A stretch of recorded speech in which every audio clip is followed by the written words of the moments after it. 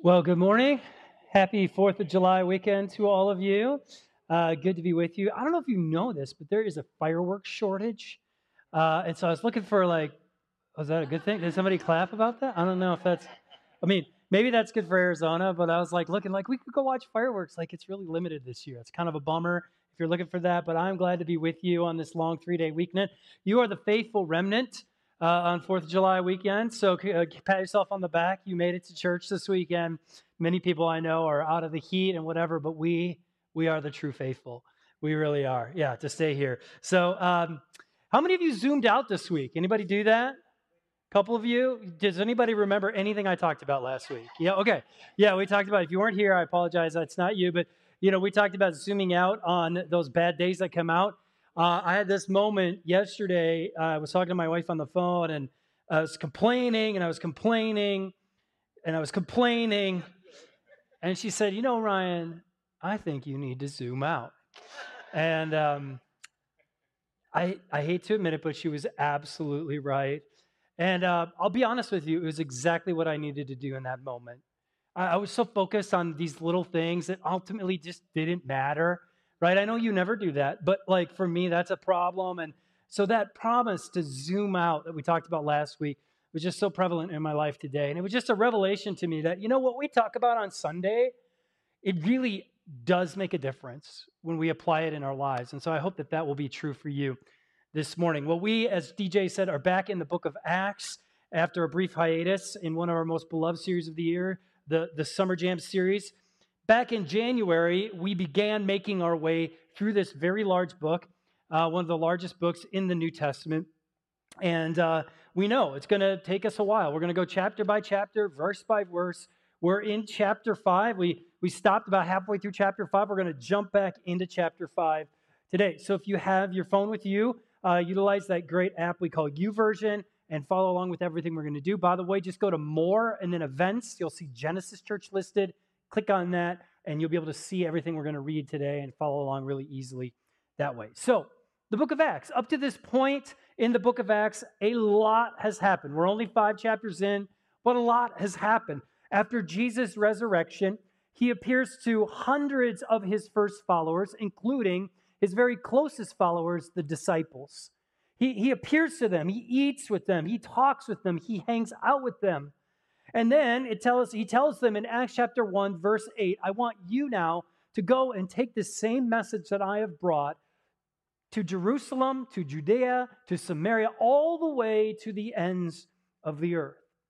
He also promises them that they will receive a helper to do this, a spirit, the Holy Spirit, the third person of God himself, to guide and lead them as they witness to the world about who Jesus is and what he did. So days later, they're filled with the Holy Spirit. They go into the streets of Jerusalem and they start telling people about Jesus in their native tongues. At the time, there's a giant festival they're celebrating, and people from all over the known world are coming to Jerusalem to celebrate that.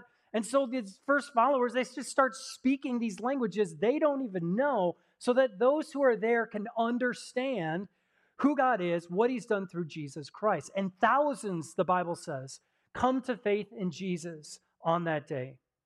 From there, the apostles begin to perform miracles. They continue to tell more people about Jesus all throughout the known area. People travel from great distances to come and to be near the apostles. They bring their sick and their crippled and their diseased to give to the apostles to be healed, and miracle after miracle is performed, and more people come into this fold of this thing they're calling the way. It doesn't even have the name, the church, yet. They're just calling it the way of Jesus. And this church community begins to take shape as they worship together and share communion together and share their resources with each other generously. Now, of course, and this is true historically, not just in first century Jerusalem, anytime there is a movement that starts to disrupt the status quo, it isn't lost on those who are in power. And the religious leaders of the day, those who are in power in first century Jerusalem, are not lost on what is going on with this new group of ragtag followers of Jesus. This high council that's been established, which is often referred to as the Sanhedrin in the Bible. It's composed of both Pharisees and Sadducees and other sects of which in the Jewish tradition. They've come together to form this high council, and they are the authorities on all matters of faith and life within the Jewish culture. They're responsible for ensuring that the Jewish faith and the Jewish traditions are held to the highest standards by Jews in the area. They're the authority on God, faith, and the Scriptures, which means that when something threatens their authority, they have to take action to extinguish it. It's part of what they believe is their job, which is exactly what they decide to do with this new movement that's happening in the city of Jerusalem. After Peter and John perform miracles in the shadow of the temple, the high council decides we're going to arrest these men. They're causing havoc. They're claiming to have authority that they do not have, and so they arrest them and they put them in jail and they put them on trial, only to release them days later because they didn't really have any real reason for arresting them. And they have this movement happening where people are upset now that Peter and John are being on trial for something they think is beautiful and wonderful. So they let them go. And they just tell them, hey, listen, just stop talking about this person named Jesus. Well, what do Peter and John do? They go back inside the temple and they start talking about Jesus again. So in chapter 5, the apostles are arrested again. They're thrown into jail for continuing to do what the high council didn't want them to do, talking about Jesus. But an angel breaks them out of the jail while everybody's sleeping, and the council is surprised to again find them talking about Jesus in the temple. These guys are relentless. They will not listen. The Sanhedrin is ticked. Their authority is being cut off at the knees by these guys. There seems to be no respect for their authority. So again, they decide we got to do something about these guys.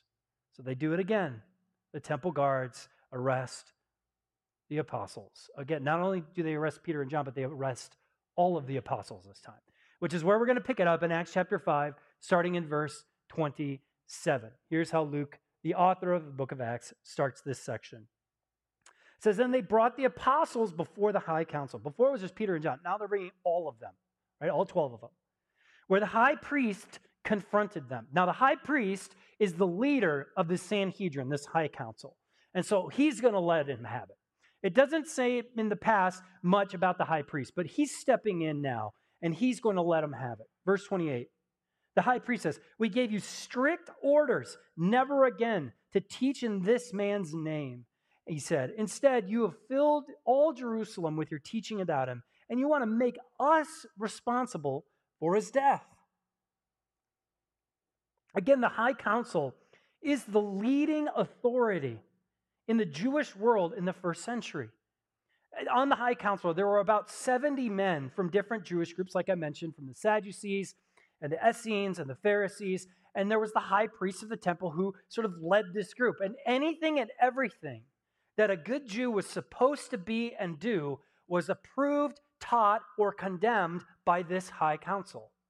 They held all of the power, and they were not afraid to wield it if they had to, especially when their power and their authority was threatened. This time, the third time, they've been arrested. They've now arrested the apostles in an attempt again to just shut them up. Look, we're not against healing. We're not against people, coming to the temple and worship. We just want you to stop talking about Jesus. They can meet and they can share their resources and they can perform healings. They can do all that. Just stop talking about Jesus. Now, listen, we're only like a few weeks removed from Jesus' death. So it's not like these guys on the high council don't know who Jesus is. They know exactly who Jesus is. And they've heard these rumors that Jesus is no longer in a tomb, that he rose again from the dead. I mean, things are just getting out of hand. And they're just thinking, look, if we could get these guys to stop talking about Jesus and just go back to the way it was, this thing will settle down.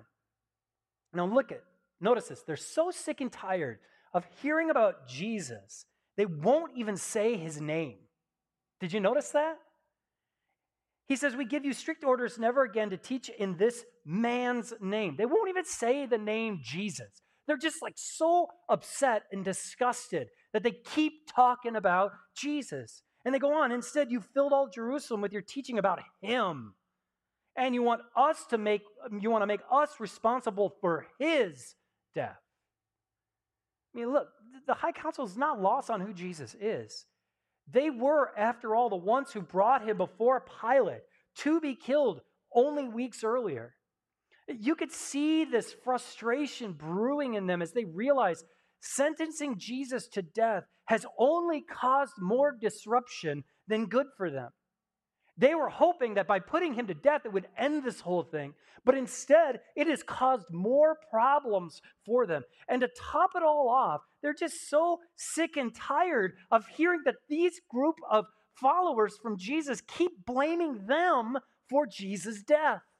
They keep going around telling people, oh, by the way, you know who killed Jesus? It was these people in the high council. They're responsible for this. Now, to be fair, the Jewish high council may have handed Jesus over to the Romans to be crucified, but they alone are not responsible for Jesus' death. Right? From a theological standpoint, we're all responsible for Jesus' death.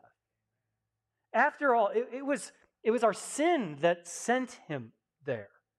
It was an act of divine love on his part that Jesus willingly went to the cross for the forgiveness of sin. So yes, the high council sent him there in a physical sense, but we've all sent him there in a spiritual sense. And quite honestly, it wasn't even that we sent him there. He decided, I'm going there for you. Nevertheless, the Jewish high council is not happy that they keep getting blamed for Jesus' death. They don't see any of this theology in what is going on, right? Like they have their own theology, which is that they eradicated a revolutionary. But the apostles see, no, you don't understand. Jesus' death wasn't just the end of him. It was just the beginning. And what happened on the cross changes everything for every person in all of history. Which is why they decide, we're going to give you one more chance. And they give them strict orders to stop talking about Jesus, or him, as they would say. So the apostles respond. All right, enough's enough. We'll stop. We'll just go back to our houses and we'll live a peaceful life. You know, we've caused enough problems. We get it. You guys wield a lot of power. You know what? Like I got to put food on the table. I got things to do. Like, all right, we've had our fun. We'll just go home. Thank God that's not what happened. Verse 29. But Peter and the apostles replied, we must obey God rather than human authority. The God of our ancestors raised Jesus from the dead after you killed him by hanging him on a cross. Then God put him in the place of honor at his right hand as Prince and Savior. He did this so the people of Israel would repent of their sins and be forgiveness. We are witnesses, right?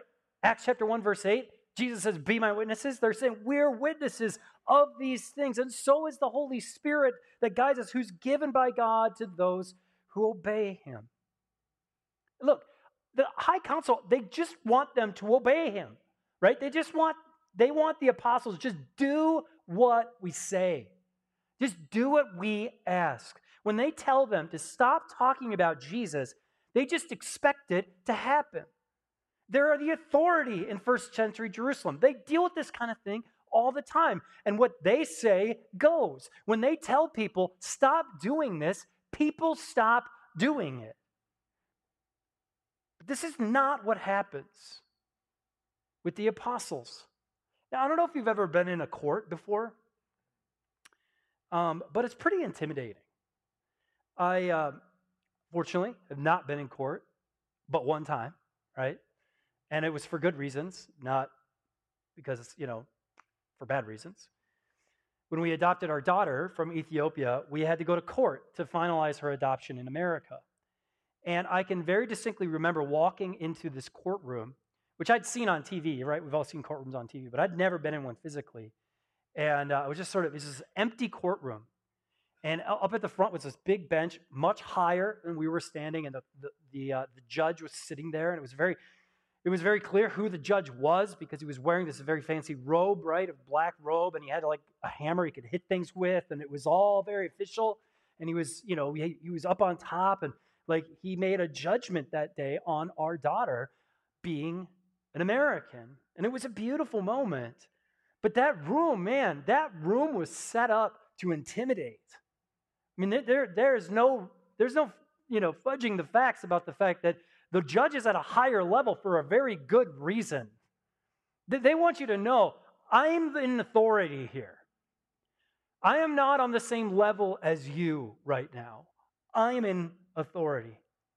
And this is the same situation the apostles are facing. Only there isn't just one judge, there's 70 of them. And instead of celebrating the adoption of my little girl, they're facing their own death. And so nobody would have blamed them if they would have said, okay, we get it, we'll calm down, we're sorry, we can just go back to our homes now, right? I mean, that's kind of what we want to do if we're ever in that situation in a bad way. We want to tell the judge, look, I'm sorry, I'll never do it again, just let me off with a slap on the wrist. Like, that's what we want the judgment to be. So nobody would have blamed them if that's what they would have done. But instead, they say to them, we must obey God rather than any human authority. I mean, if you're on the Sanhedrin, I mean, your face just turned red. Because who's the human authority here? The high council. And then, if that weren't enough, they follow it up by again blaming these men for the sentencing of Jesus to death and claiming themselves as his witnesses. In other words, the apostles are willing to respect the laws of the land and abide by the rules and be peaceful citizens. But when it comes to restricting their faith, that's where they draw the line. Jesus has told them to be his witnesses throughout Jerusalem. And he, not the high council, they have decided is their ultimate authority. They will pay their taxes. They will be peaceful citizens. They won't look for trouble to make. I mean, Paul talks about this throughout the New Testament on our behalf, to obey the authorities that have been placed in our respective countries and communities. Like, we're called to do that, to be peaceful members of our world and our communities. Romans chapter 13 talks about this extensively. But when it comes to extinguishing the apostles' faith, they only answer to one authority. And I don't really think it's a coincidence that this text comes to us right now. Because it forces us to ask ourselves this question: who is the authority? Are we people who submit to the authority of our Creator? Or are we just simply submitting to the plethora of authorities vying for our attention in this world when it comes into conflict with our message and faith? Is Jesus the ultimate authority in your life, or have you maybe bought into the cultural narrative that you're your own authority? Is Jesus influencing your world? Or are the political leaders and social media influences of our day taking charge in your life? Are God's words guiding your daily decisions and choices? Or are you allowing the winds of the culture to blow you whatever direction it feels best? Even the church, listen, even the church historically has gotten this wrong. On more than one occasion, more than dozens of occasions, the church has behaved like the high council. And so as a church, do we claim Jesus as our ultimate authority? And over history, it's taken brave men and women to stand in the gap and say, listen, Jesus is our ultimate authority. The Pope is not our ultimate authority. The bishop or the conference head or the pastor is not the ultimate authority. It is Jesus who is the ultimate authority. Now listen. Look, again, like, God has established like decorum in our world. And there are places where we as Christians are called, there's a tension in this, right? Where we're called to submit to the authority within our world. Like we're just submit to the authorities in our, if a cop pulls us over and, we've been driving 90 down 32nd Street, like we have a role well, we shouldn't have been driving 90. Don't do that, okay? But, we have a role to play in that. And when you go to work and you have a boss, you have a role to play in that, to submit to their authority. But when your faith is on the line, your integrity is on the line, the word of God is on the line, we only answer to one ultimate authority. The apostles are answering all those questions I just asked for the high council in Acts chapter 5. They're doing this by saying we must obey God rather than human authority. They're declaring Jesus is the ultimate authority in our lives. Look, we will respect the laws of this land. We will respect the people that God has placed into leadership in our world and in our communities. We'll pay our taxes. We'll abide as peaceful citizens. But as soon as you tell us we can't speak of Jesus, I can't do it because I answer to an ultimate authority, God himself. This should cause us pause and cause us to ask ourselves, who is the ultimate authority in my life? Is it me? Because can we just agree, if you're the ultimate authority in your own life, it's going to cause problems. I'm sorry, but you don't have all the answers. I don't have all the answers. It only takes about 10 minutes of living to realize you don't have all the answers. Who's the ultimate authority in your life? As I mentioned earlier, that cultural narrative that we listen to all of the time in our world, it would say that the ultimate authority is you. You're in charge of your life. You can do what you want. You can be what you want. You can, be whatever you want to be. You can believe whatever you want. But the biblical narrative says it's Jesus who's ultimate. Colossians chapter 1 says that it's Jesus through which everything was made and everything is held together. So here's the deal. Whether we declare Jesus as our ultimate authority or not, he's the ultimate authority. There is no choice in the matter from a biblical perspective. Now, there's freedom for us to decide, but when we decide, look at Jesus, you are the ultimate authority, you are who you say you are, well, then we receive the blessings that come from a new relationship with him, where he rules and he reigns in and through our lives. Are we to be respectful and peaceful in our world? Of course, and loving and kind, of course. But when our faith is put on trial, as the apostles learn early in their life, we answer to only one authority, Jesus. And I'll be honest, I'm concerned that we, followers of Jesus, have lost sight of who our ultimate authority is. There are a lot of outspoken Christians who are really loud about their faith, and I don't believe the ultimate authority is Jesus in them. I think they have an agenda they're trying to run. And then on the other side, we have people who won't say a word about Jesus or talk about their faith. They don't want to offend anybody. And I wonder, is the ultimate authority in your life Jesus?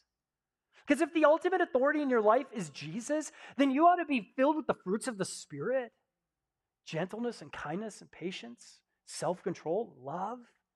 But we should also be people who can't help ourselves but talk about Jesus. Because when Jesus is at the ultimate in our lives, we experience the goodness of his love. And there's nothing better than that. We experience the forgiveness of our sins. We experience the healing of our past, the healing of our shame. We experience the beauty of seeing his kingdom go forward in the world when he is ultimate in our lives and in our church. We become a blessing to this world, to our community, to your workplace, to your family. And if I'm being honest, I'm concerned we've lost sight of who the ultimate authority is. It's so easy to get caught up in the cultural and political narratives of our day. 24-hour news channels, constant attention to social media, an ever-growing presence of pressure to swing to one group or to another group, all of which contribute to losing sight of who ultimately is in authority. There was no question in the minds of the apostles in Acts chapter 5. They didn't hesitate. It doesn't say they thought about it for 5 or 6 minutes. And they gathered together like, should we do this?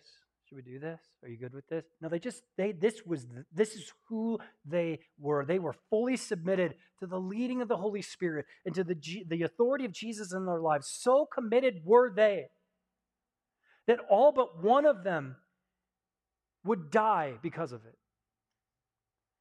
Matthew was beheaded with a sword.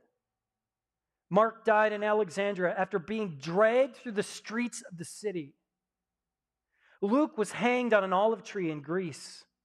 Peter was crucified upside down because he didn't want the honor of being crucified in the same way of Jesus in Rome.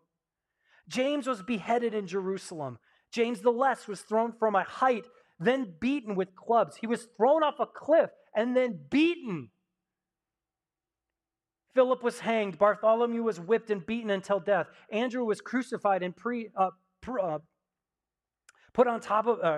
the top of his voice to his persecutors until he died. Thomas was run through with a spear. Jude was killed with arrows of an executioner. Matthias was stoned and then beheaded, as was Barnabas. Paul was beheaded in Rome.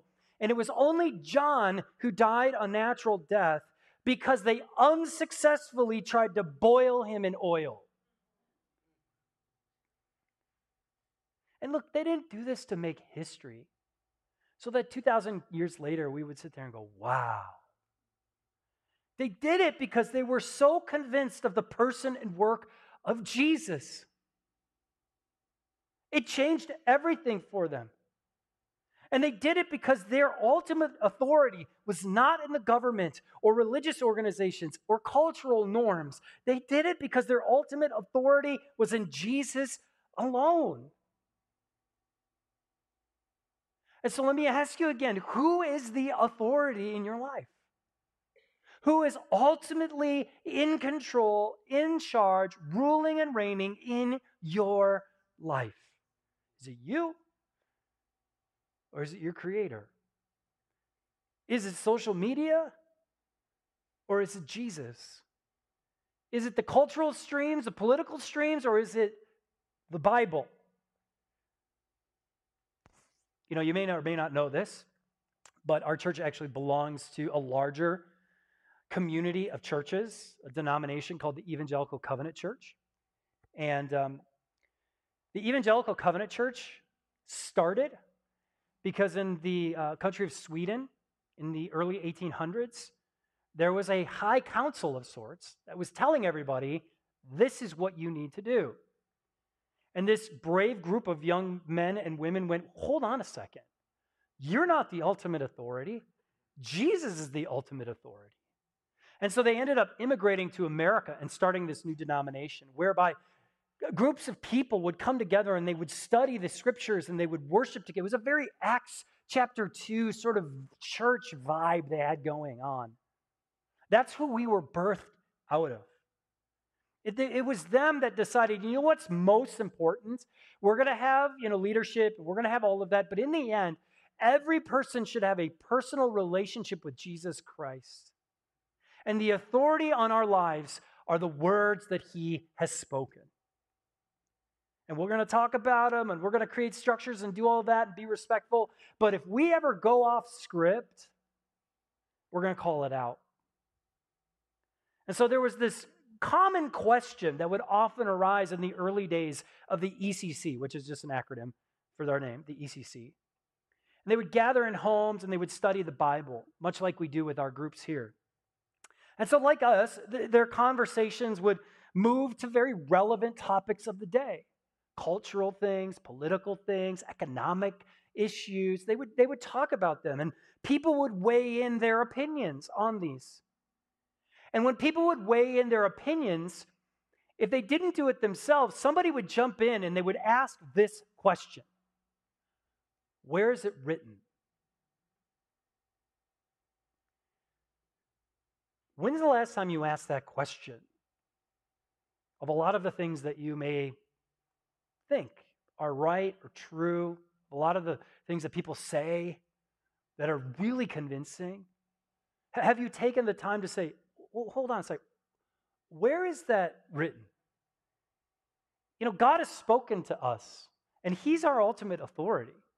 So when we have questions, we can go to His Word, to His Scripture, and go, okay, well, hold on. Before we make any judgments about that thing, let's ask the ultimate authority. Where is it written? What does God have to say about this? The early members of our denomination and our church wanted to always be sure that their lives were living under the authority of Jesus first. Everything they did or said or believed was backed up by and supported by His authority in Scripture first. And you know what? Almost 150 years later, we're still asking that question. Where is it written? Where is it written? We want the ultimate authority to be Jesus in our lives. You know, the world is going to cast their opinion on matters of justice and faith and morality, but our role is to simply uphold the authority of our Savior through our lives. And we may agree with those things, and we may disagree with those things, but as long as we have the ability to speak of the name of Jesus, who is our ultimate authority, that is where we should always start. And even if that ability and that right is taken away from us, like it was for the apostles, will we say we obey God and His authority above any human authority? So let me just say, if you claim Jesus to be the ultimate authority in your life, maybe it's time to look at whether that is practically true in your life or not. To take a deep look inside yourself and go, is Jesus really the ultimate authority in my life? In all areas of my life, is He ultimate? Are you looking to scriptures for answers, or are you just scrolling Instagram and TikTok? Are you looking for the Holy Spirit, or are you looking to Google to answer your questions? Which Google is, I don't know how we live without Google. Don't get me wrong. Are you looking to the question, where is it written? Or are you just turning on MSNBC and Fox News and hoping they have the answers? Because I'm telling you right now, they don't have all the answers. There may be no greater question for us to answer today than this one. Who is the authority in your life? Because how we answer that question not only determines our today, but it determines our future as well. Let's pray.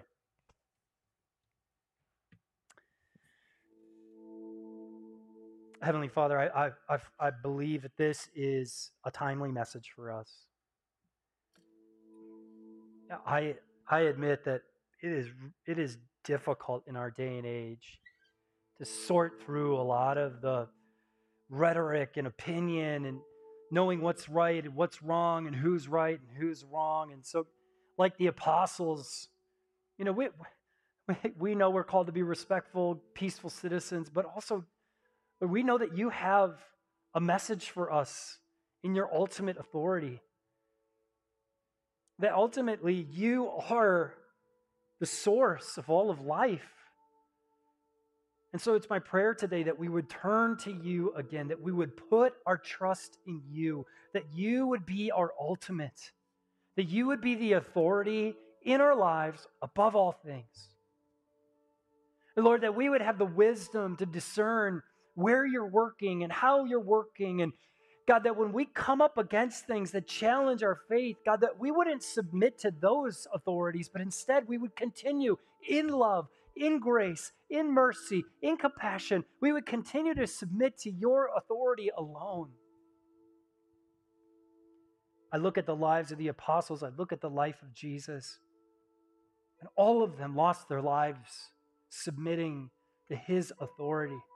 And yet, we sit here today, thousands of years later, because of their undying willingness to stand before the high council and say, we cannot stop talking about Jesus. He is ultimate. And you can take my life and you can whip me and beat me, but you cannot take my soul and my allegiance to Jesus alone. May we be people who give our whole selves to that call. We know, God, that by their doing that, the vision you have for our church to be a community of changed lives, changing lives, is possible. So today, as we sing together and pray together and listen, may we walk from this place a little higher this morning, a little more rejuvenated, knowing that you are ultimate, that you are trustworthy, and that even though there will come times where we may face opposition or challenge, that trusting you is always the better way. We love you, Jesus. We thank you for your sacrifice that forgave us of our sins, that now gives us the right to be called heirs to your throne, that places us into a new relationship with you, and that through that relationship, we are experiencing new life, abundant life. May we never veer or wander from that. May you always be our ultimate authority. And we pray all this in Jesus' name. Amen.